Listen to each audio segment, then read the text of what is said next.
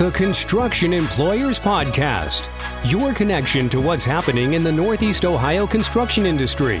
Brought to you by the Construction Employers Association.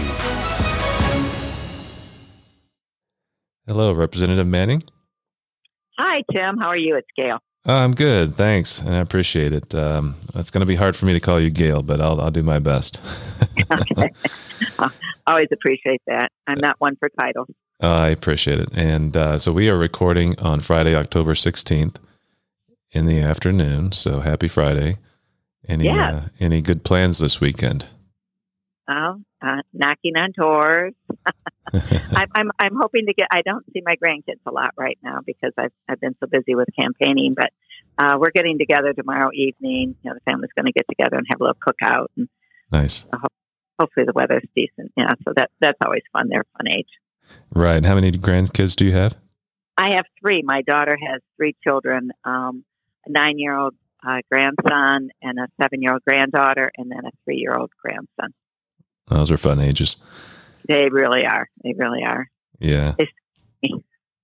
And so you have a daughter, you have Nathan. How many other children do you have, or are those the only two? That's all I have. My daughter's the older of the two, and about 2.5 years older than Nathan. And she's a lawyer, and she practices law with Nathan.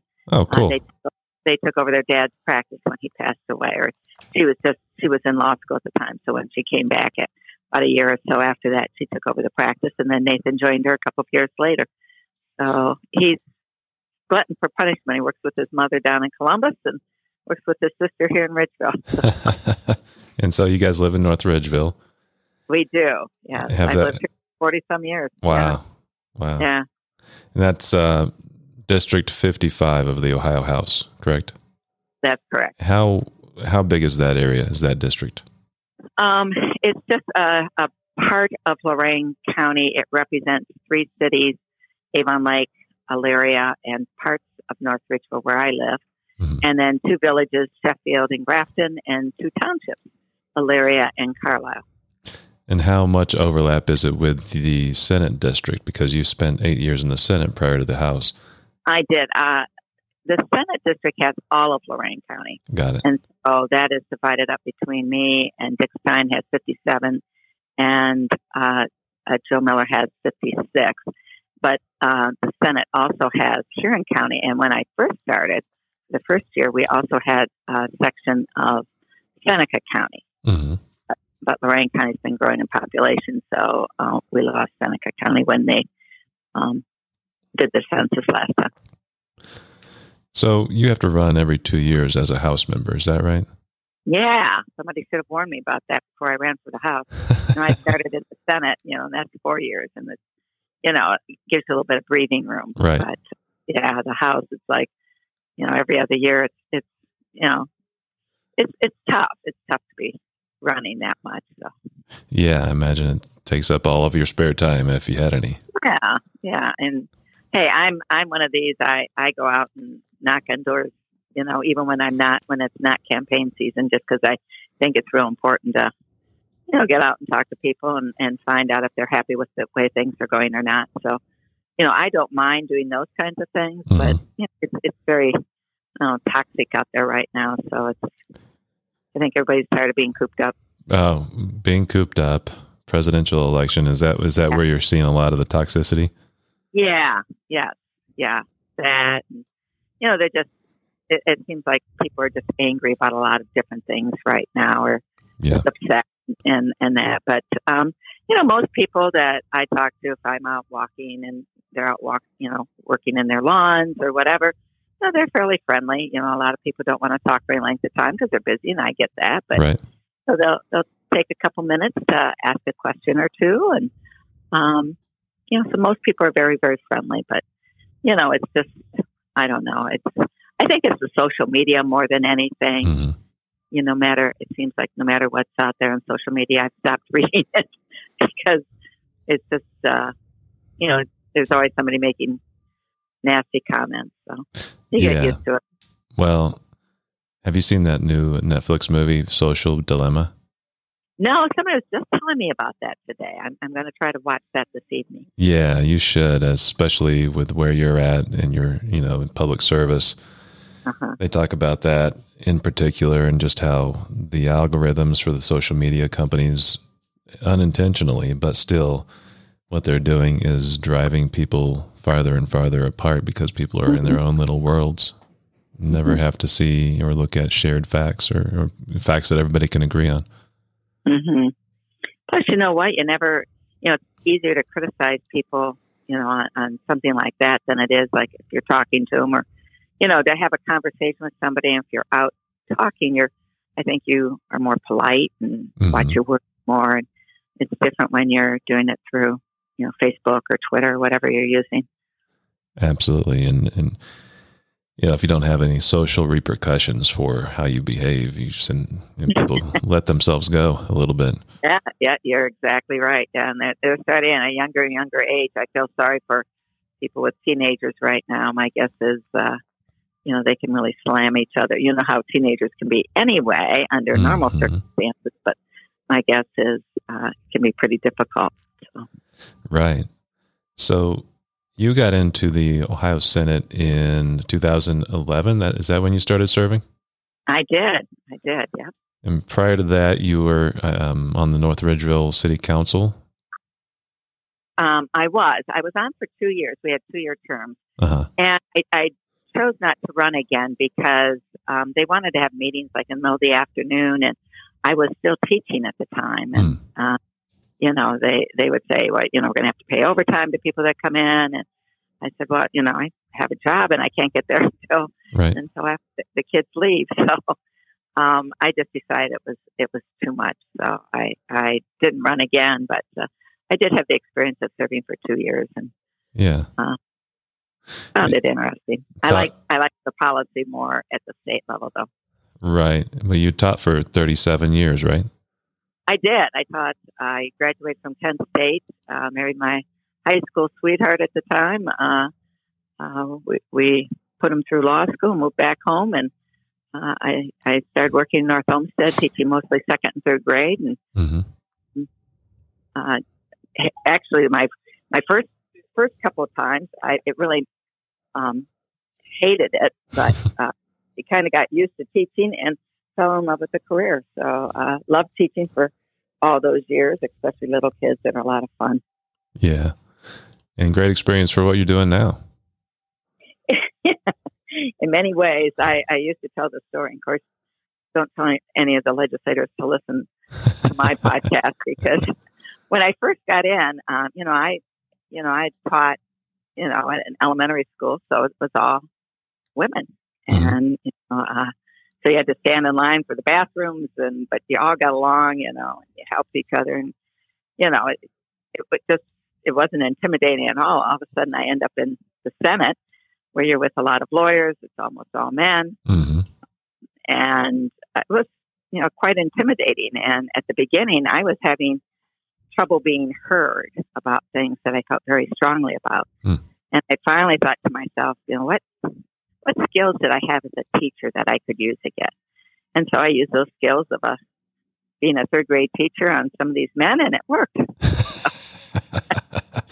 You got their attention somehow using second grade, third grade tactics. That's right. That's good. Oh, good. So going from some city council experience, a long career in teaching, what did you approach your job when you first started as a legislator? How did you approach your job? Well, as you can imagine, it was pretty overwhelming at the beginning. You all of a sudden you go from knowing how to teach reading and math and science and that to having to learn. Of course, I was I knew how to do a budget from city council and that kind of stuff, but all of a sudden you're learning about energy and social issues and transportation and infrastructure, and it was and all these people would come in and talk to you, and they would use all these acronyms. You had no idea what they're talking about, and you finally realized you got to start asking a lot of questions. Yeah. And so that's what I did. I mean, you asked a lot of questions. You found people back in the district that were probably experts in that area and that you trusted. Mm-hmm. And you would sit down and talk with them about, what do you think of this bill? Is it good? Should we make changes to it? And so I always said I'd vote for something if I could make it a better bill. Mm-hmm. And so, you'd always offer amendments, and if they wanted my vote, they would be willing to let me add some amendments to make it more suitable for my district. So, sure. So you learn to do that, and I'm big on compromise. I'm big on working across the aisle. I think most people want us to be bipartisan. Mm-hmm. I just don't represent the Republican Party. I represent, Republicans, Democrats, and independents, and kids, and people that don't even vote for me. Right. You have to represent everyone. Yeah. And I'm happy to do that. I'm in a district, starting in the Senate district. I think I was very fortunate. I often said to my colleagues that they should listen to me more because I had rural, urban, mm-hmm. and suburban, and I had, one of the best school systems and one school system that was really struggling. It's been taken over by the state. Some very conservative people and some very liberal people. We had a lot of manufacturing and a lot of independent workers. So right. it's really kind of like a little Ohio. And so from that, I think it gave me the opportunity to talk to a lot of different people and understand that people come from their backgrounds. Right. And so, when you see somebody dropping a bill that you're thinking, what's this all about? You forget that they're representing their district, and mm-hmm. but they need to listen to other people too to find out what's going to work for Ohio. Well, that was an eventful year when you first started in 2011. I think that was John Kasich's first year. Yeah, it was. Governor Kasich. It was an awful year. Yeah. Yeah, that was Senate Bill 6 Senate or 5? Bill 5. 5. Yeah. Bill 5. Yeah. I was in 2 months. We were voting for it. Oh my God. On my birthday. I remember it distinctly. It was my birthday, and I was just getting ready to go up to caucus, and my aide in my office, Aaliyah, said, just got a phone call from Governor Kasich. They're coming down to see you. Oh. Well, Governor Kasich never came to your office. No. But three other guys came into the office, and 2 sat in a chair, and one stood at the door and said, the governor really needs you to vote for this. And, I had, in my district, I was, you're just getting thousands and thousands of emails and phone calls. And, mm-hmm. But I had the Lorain Police called me up one day and said, would you meet with us? And we're going to bring in people from, around the district. And we'd just like to explain to you why we think you should vote no. Right. And the firemen said the same thing. And one of the schools, one of the school unions asked me to do the same thing. So I put it all down on one day in February.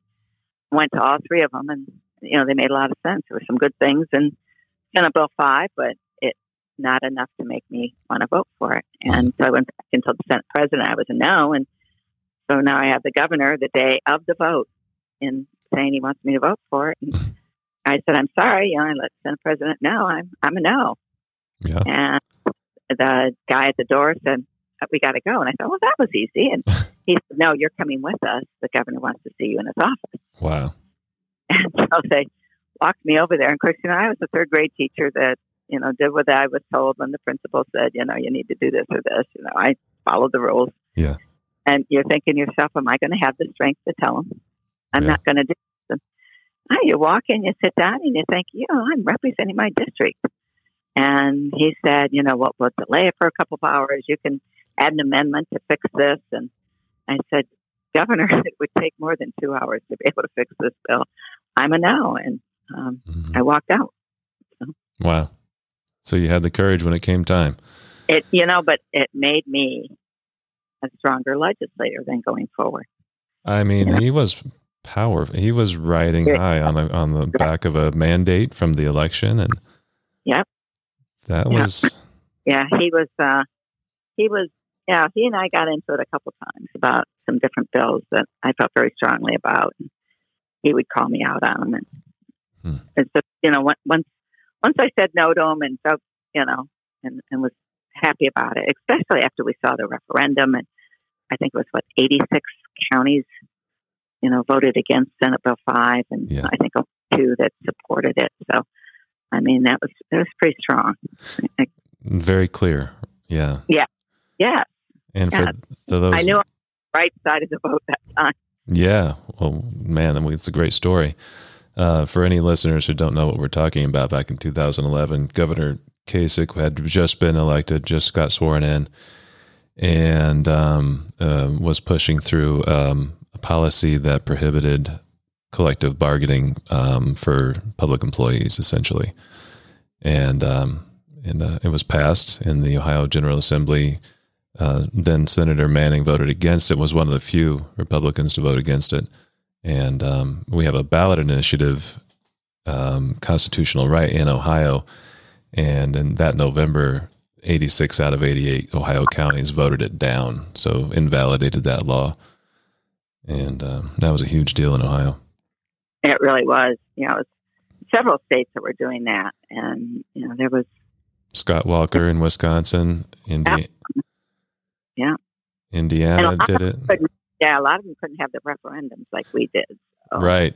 Do you know why we have that referendum or who's responsible? No, that's a great question. I'll have to find out. The good person to ask is Scott Olslager, I think. I always go to him he's been around so long that. I think I know. I think. Oh, okay. I forget where I heard this, whether it was a documentary on the, it must not have been the national parks, because I know Teddy Roosevelt had a lot to do with our national parks in the country, but I think it was a documentary, not a documentary, but a biography on Teddy Roosevelt. And it was attributing his Bull Moose Party. The fact that we have the ballot initiative in Ohio the way we do was attributed to him and his Bull Moose Party. Huh. That's interesting. Yeah, and they wanted citizens to have the right to overturn legislation they didn't like, and we're the beneficiaries of it, one of the state beneficiaries of it. Mm-hmm. So yeah, I don't know that that's true, but I think that's what I to the best of my knowledge. I have to do something on that. I'm sure you're correct, though, Tim. We'll go with it. That's right. So. The biggest news this year, obviously, besides the pandemic, is House Bill 6. Were you in office in the House when that was voted on? Yes. So I came in January, and I voted for, at the time, Speaker Smith, to continue as Speaker Smith. Mm-hmm. I did not vote for Householder. Mm-hmm. I did my research on Householder and decided he wasn't the better choice. He had a very sketchy background, and I had been transportation chair at the time. So, and at the time, Speaker Smith was chairman of finance in the House. So we had the opportunity to work together, and I just found him to be, just a straight shooting guy. Just very honest, mm-hmm. easy to work with. You'd stand up to you if he didn't agree with you and push back, but just very professional. Yeah. And so, I decided to support him. And, Householder won. But, he ended up getting Democrat votes. The first time in the history of Ohio that the minority party went against the majority party, because at the time there were more votes for Smith from the Republicans. Now you had to get 51 or 50, and we didn't have 50. But then what you do is you continue to vote, and then I think it's the 11th vote. If you still don't have the 50, it's whoever has the majority. Right. But Householder made some sort of a deal with the Democrats, and they signed on, and then he had enough votes, so he won. And then, as we know, House Bill 6 came along, and I was a no on that one also. I voted no twice, both times. Wow. You've been on the right side of a couple of huge issues. I have been, and they're not easy. It's not like you sit there and say right off, I'm going to be a no or a yes on this. Mm-hmm. I mean, you really struggle with it. I mean, you talk to people back in the district, and you listen to testimony in the committees, and you struggle with it because you're hearing good and bad about it. There were a lot of things that we heard about House Bill 6 that was going to save ratepayers money, mm-hmm. Which is very important to me. I'm a fiscal conservative, so mm-hmm. I naturally want to save people money. But I struggled with the fact that we were doing a bailout. Nobody bailed out, the steel plants in Lorain, mm-hmm. when they went belly up, and they were in my district. These nuclear plants weren't my district. Now, they are utilities, and you do want diversity when it comes to utilities. But, I didn't serve on the committee that was hearing the hearings at the time. But, mm-hmm. I read all their testimony that was coming through and did sit in on a couple of the committee meetings and watched some of them on the TV. But they wouldn't open their books. They kept saying, we're in bankruptcy. Mm-hmm. So, wouldn't do an audit, weren't willing to take it as a loan and pay back, when things got better for them. So, when you hear those kinds of things, I just thought I couldn't. And then in the House, we also, there was something we had voted on in the Senate, and that was when we were trying to make decisions about the renewable energies mm-hmm. Back in 2008, and this was well before I was there. The legislation voted, and it was almost unanimous. I think when I talked to Tom Patton, he was like one of the very few no votes. Okay. And they decided to add 12.5%, so to help, pay for alternative energies. And so, the electric companies had to allow that. Right. And that was in 2008. Like I said, almost everybody voted for it, so that renewable energies could get a start. And I believe it was good, and I don't remember the exact year, but I think it was like 2024 or something like that. And then when I came in, I think it was 2013, they decided it wasn't such a good idea, and they wanted to freeze all the renewable energies. Well, I felt like we made these promises to these businesses to come to Ohio, that we were going to help them. Mm-hmm. And then we're telling them we're not going to help you at all. Now, should we have adjusted it maybe? Taken it from 12.5% maybe to 8.5% or 9.5% or 6.5%? Mm-hmm. Yeah, I would have been willing to do that. But to freeze it or to eliminate them after these businesses made a commitment bothered me. Yeah. So I voted no in the Senate to do that. I don't remember the bill number. But then the House also took that out in House Bill 6. Now, I believe the Senate added it. So when it came back to us, when we voted again, mm-hmm. They did put it in. But so I had issues with that also. So that was another reason why I voted no on it. But, yeah. Well, I was just on the phone with Senator Kenny Yuko yesterday, and he was talking about the fact that we get 13 or 15% of our energy from Northeast Ohio is from these nuclear plants. Mm-hmm. But you point out that the company asking for the bailout won't open their books, won't submit to an audit, won't agree to pay it back. And then they removed the clean energy subsidies. And that's why you voted no. So it's not that you were against the nuclear plants. No.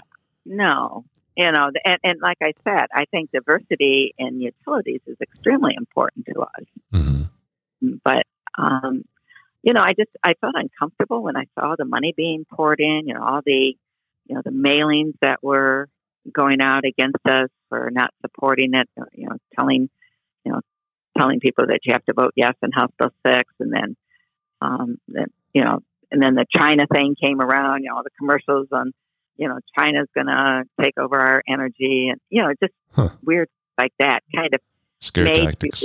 Yeah, and I'm thinking to myself, this just doesn't sound right. Just sometimes you got to go with your gut. And, yeah.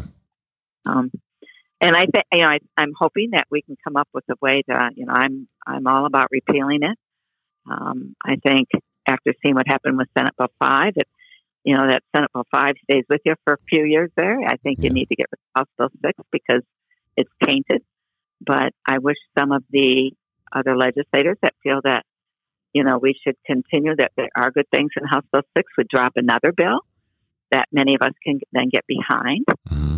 But let's audit these books and see how much they need. I think you always want to help out companies that are beneficial to the state of Ohio, but you have to figure it out and do it right. So I'd like to get to that point. Yeah. Well, there are a lot of trades that do work out and contractors that do work out of these nuclear plants.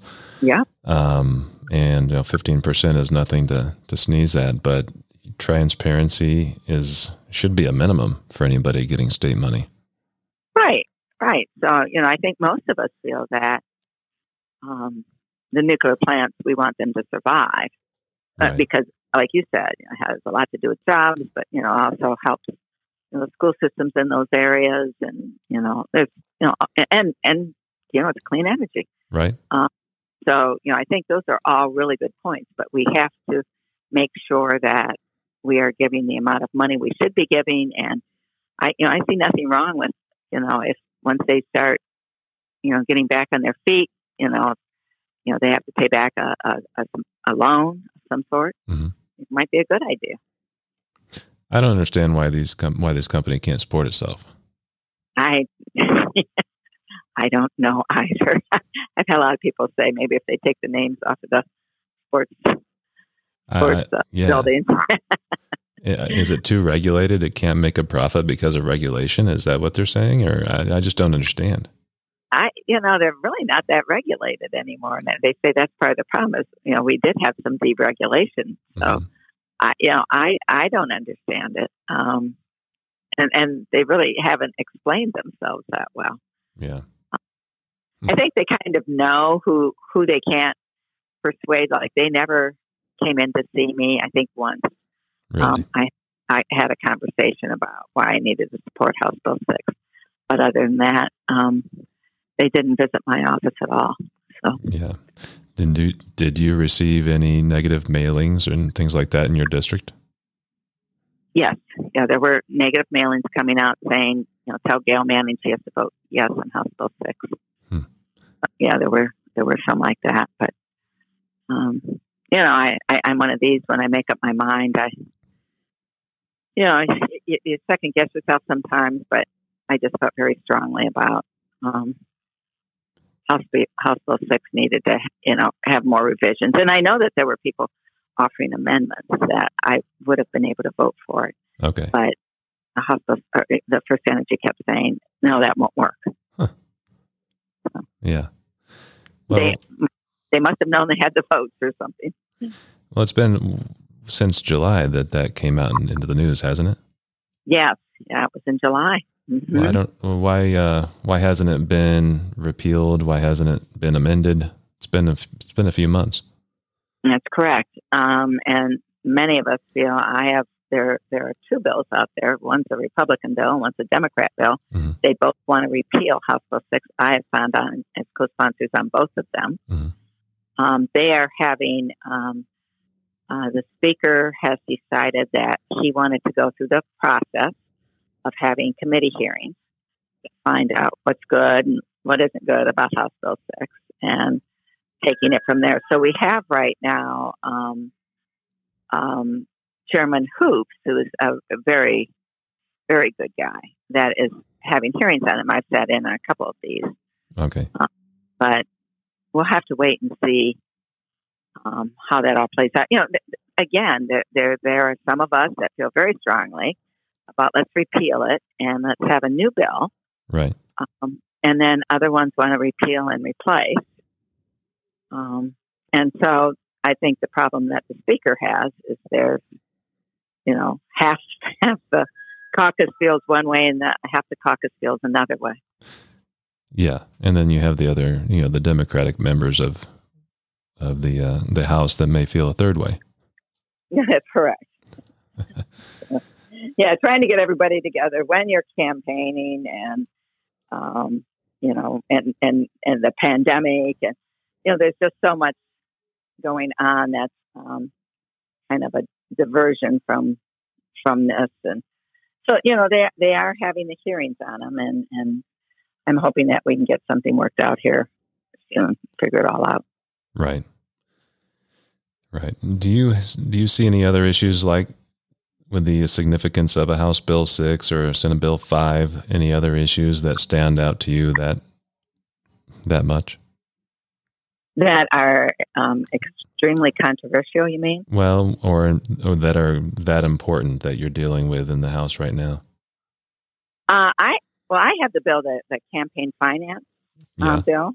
Yeah. I started working on that, and it was just because I saw so much mailing that would go out, either for or against, your opponent or yourself or, other people that you knew that were running, and you would be, disturbed by it. And so you would call, whoever was running your campaign and said, what's going on? I don't know who this is.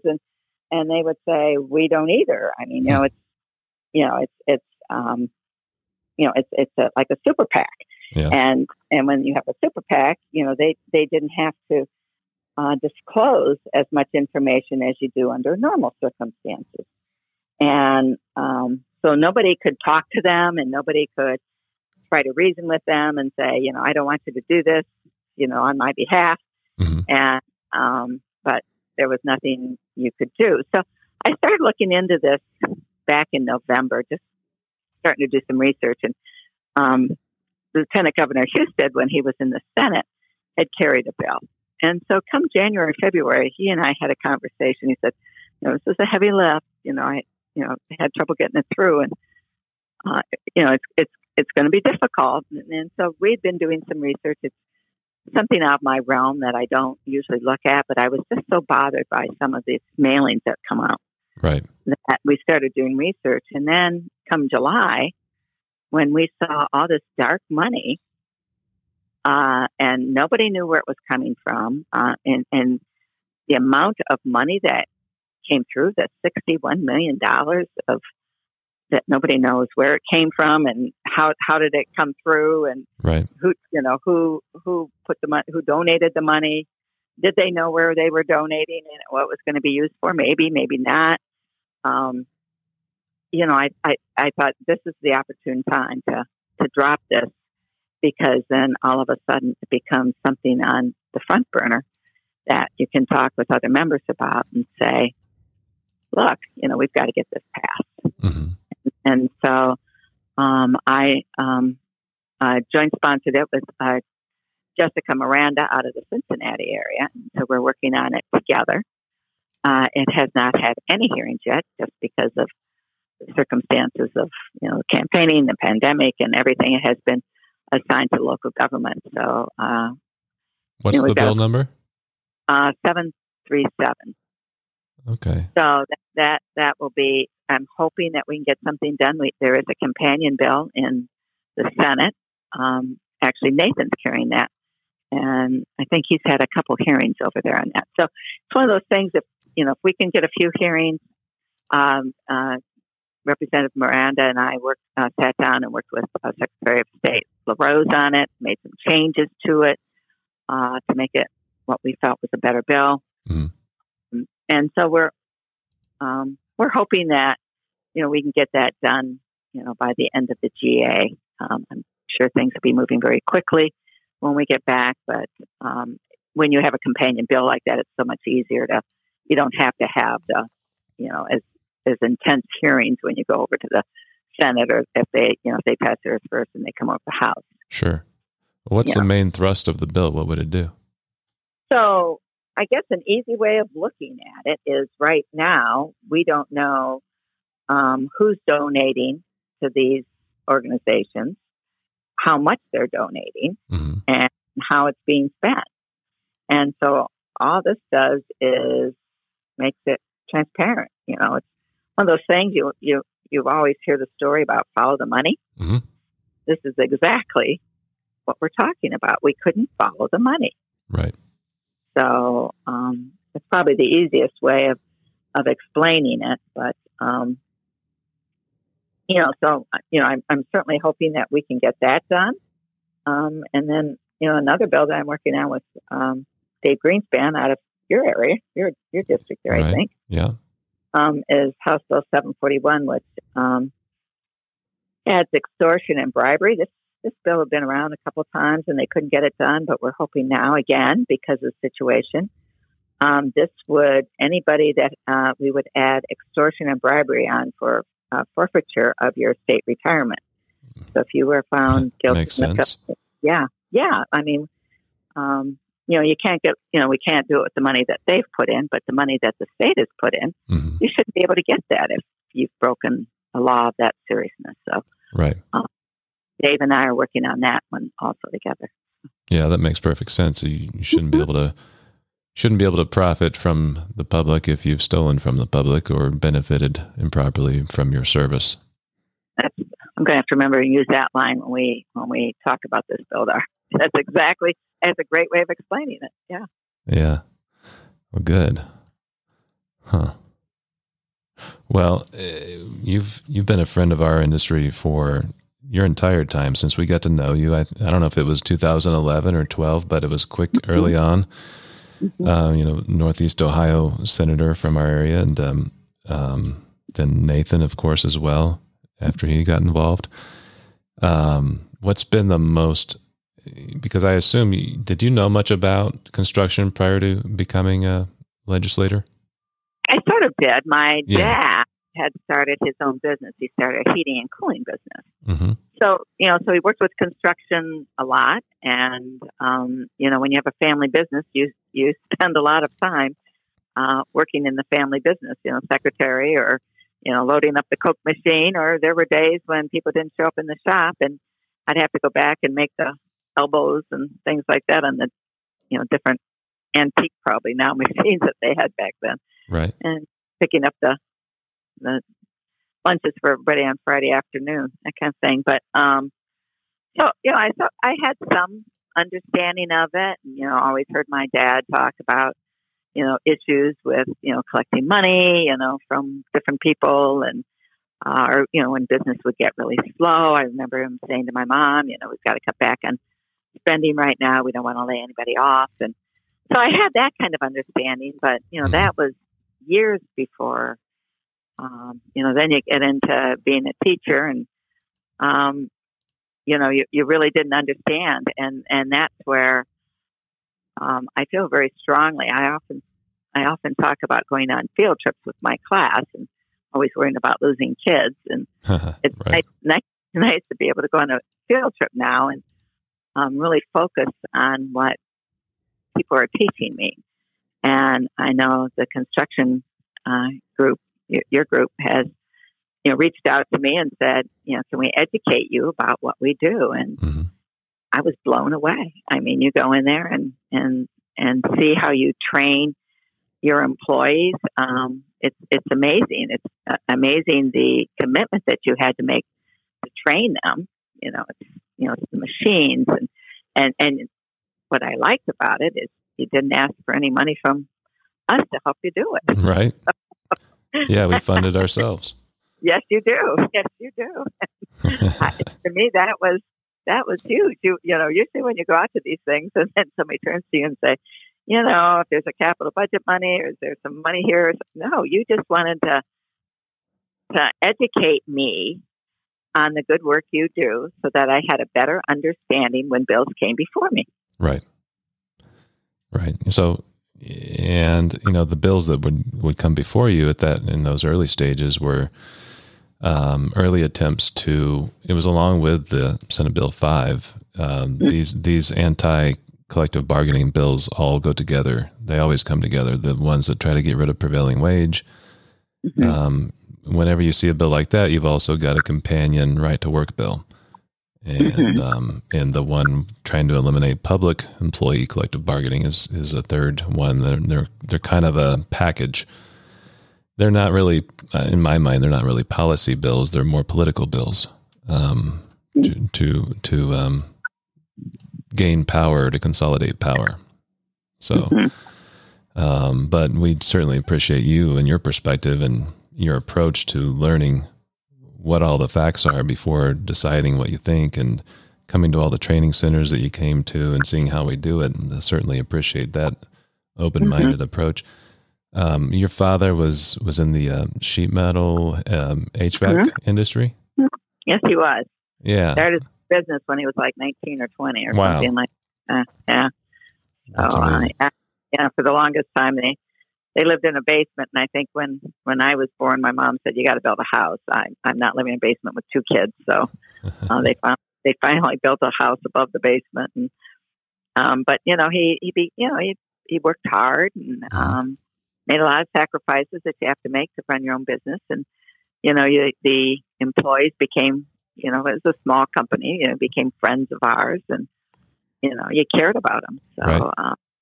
you have a better understanding then. I think I had a better understanding when I did get in. But I can remember it really clicked with me one day when I needed something done at my house. I think it was plumbing or something. And I didn't hire a plumber.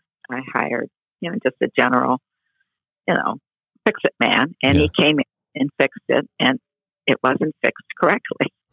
and then guess what? I had to go out and hire a professional. And it cost you more. Yeah. Paid again, but I got it done the correct way, and I should have started with. And that's when it clicked. Right. Yeah. Training and certification really does matter. It really does. You can get the job done faster, not making the mistakes that you would make if you didn't focus on that. Right. Almost like teaching. When I started teaching, my degree was in 1st through 8th grade, so they could have put me in 7th grade science. And now, you have to be more specialized. And so now I wouldn't be able to teach 7th grade science.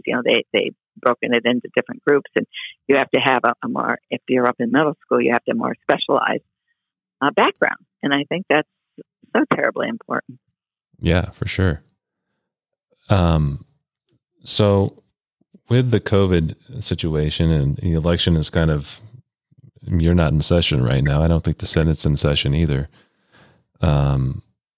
What are the number one things that you hope to do when you come back into session? Well, I'm hoping we'll be able to push a little bit more to get House Bill 6 repealed, and then figure out what we need to do to have another bill to fix that. I feel very strongly about that. And then we have a Cupp-Patterson bill out there. We've heard for years about reforming school funding. It's so complicated. And it's, you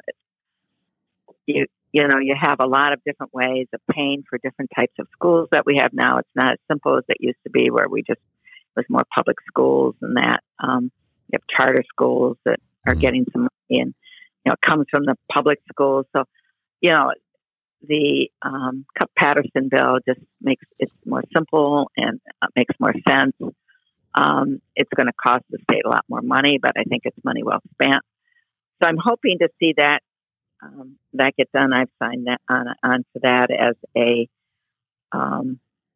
co-sponsor. And again, the campaign finance reform that I talked about, and the other bill about forfeiture of your state retirement. Right. Now, this Cupp-Patterson bill, is this intended to comply with the legal orders that have requested or demanded that the legislator fix school funding? Yes. Yeah. Why has it taken it so long? I mean, I remember studying this issue back in law school. It's been, 15 plus years. Yeah. Probably more than that. Since the first order came down. Right. Yeah. So they did make some changes. My understanding that came out because of a young boy that was in a school in Southern Ohio, and he didn't even have a desk to sit. And so, they spoke about we've got to do more for our schools. So one of the things they set up was, they building more schools, new schools, depending, and the school district had to make a commitment by getting a levy passed, but the levy would be less for depending on your demographics. Mm-hmm. And so some school districts will get 70 or 80% from the state to pay for their new schools, while other school systems might just get 10% or 20%. Right. So that was one of the things. So if you see new schools popping up, especially in more blighted areas, that's why. So we've done some things, but we are still, expecting the property taxes to pay a lot of that. Now, the one thing good about the property taxes, most of that money stays in your school system, and money that comes down to the state, and then we distribute. People might not be happy with the way the distribution is. So sometimes when you pass a property tax levy, money better spent in that district. So, right. So we have made some changes, but I just think it is such a complicated thing. And so when you have somebody like John Patterson, who's a Democrat, out of East Cleveland area, taught, a retired teacher, and then you have Bob Cupp, who has been around, from the Senate to the House and since the 80s, and served on the Ohio Supreme Court Justice for a while. The two of them have been working on this for 2 years now, and Good. We know we don't get this passed by December, they're going to start all over again. And now that Cupp is now Speaker, I think we have a better chance of getting it done. Now, we can always delay the funding until things turn around. So, but I think that's something really important to do. But I have other legislation out there that it's passed the House, it's passed the Senate, but they've made some changes, so it went to conference committee. So I think we're going to be voting that out, and that was House Bill 123, which helps with mental health with kids and school safety. And so I'll feel real happy when we get that done. I think that's really important. The number one death of kids between 10 and 16 now is suicide. Wow. We've trained our teachers.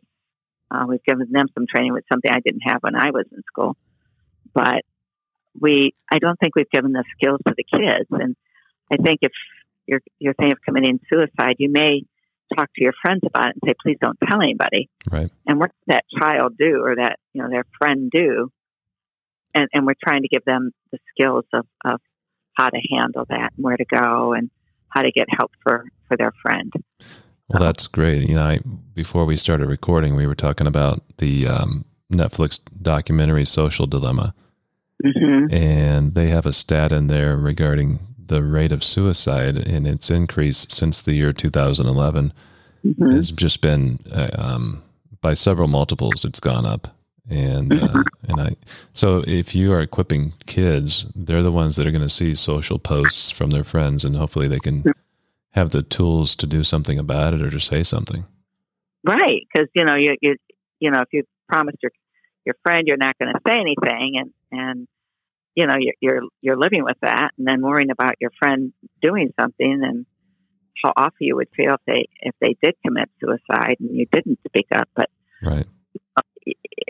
We've got to have those conversations. They're uncomfortable, but we have to have them so that our young people are prepared a little bit, and hopefully it will save lives.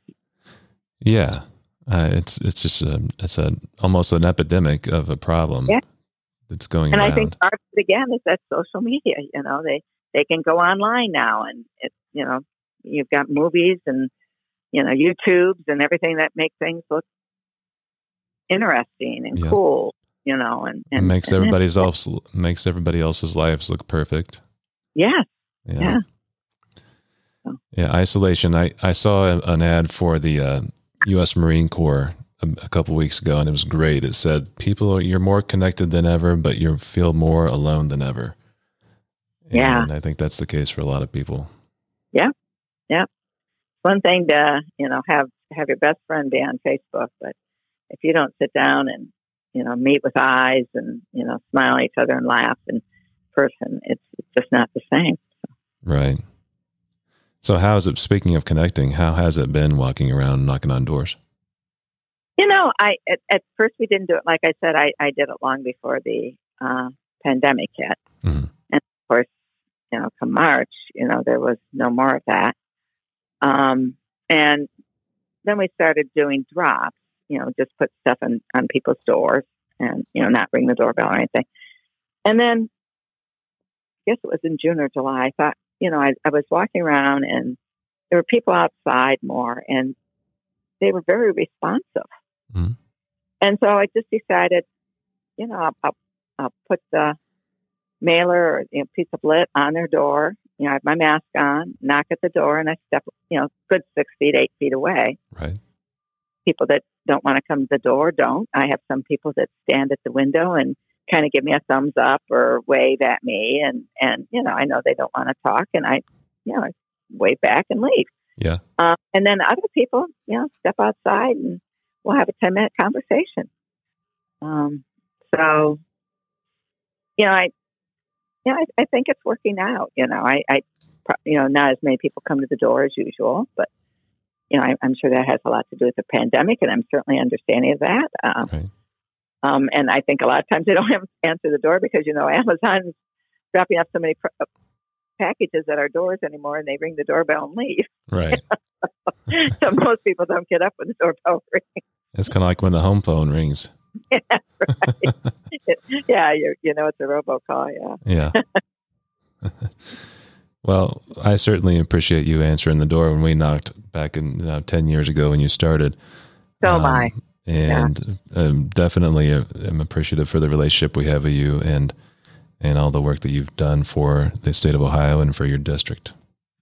Well, I appreciate that. And like I said, I certainly appreciate the fact that you've taken the time to educate me about your issues, so I have a better understanding of them when I make decisions. And I think that's so important. You have to understand everything, and I appreciate that. And I appreciate you taking the time to talk to me today. It was very pleasurable.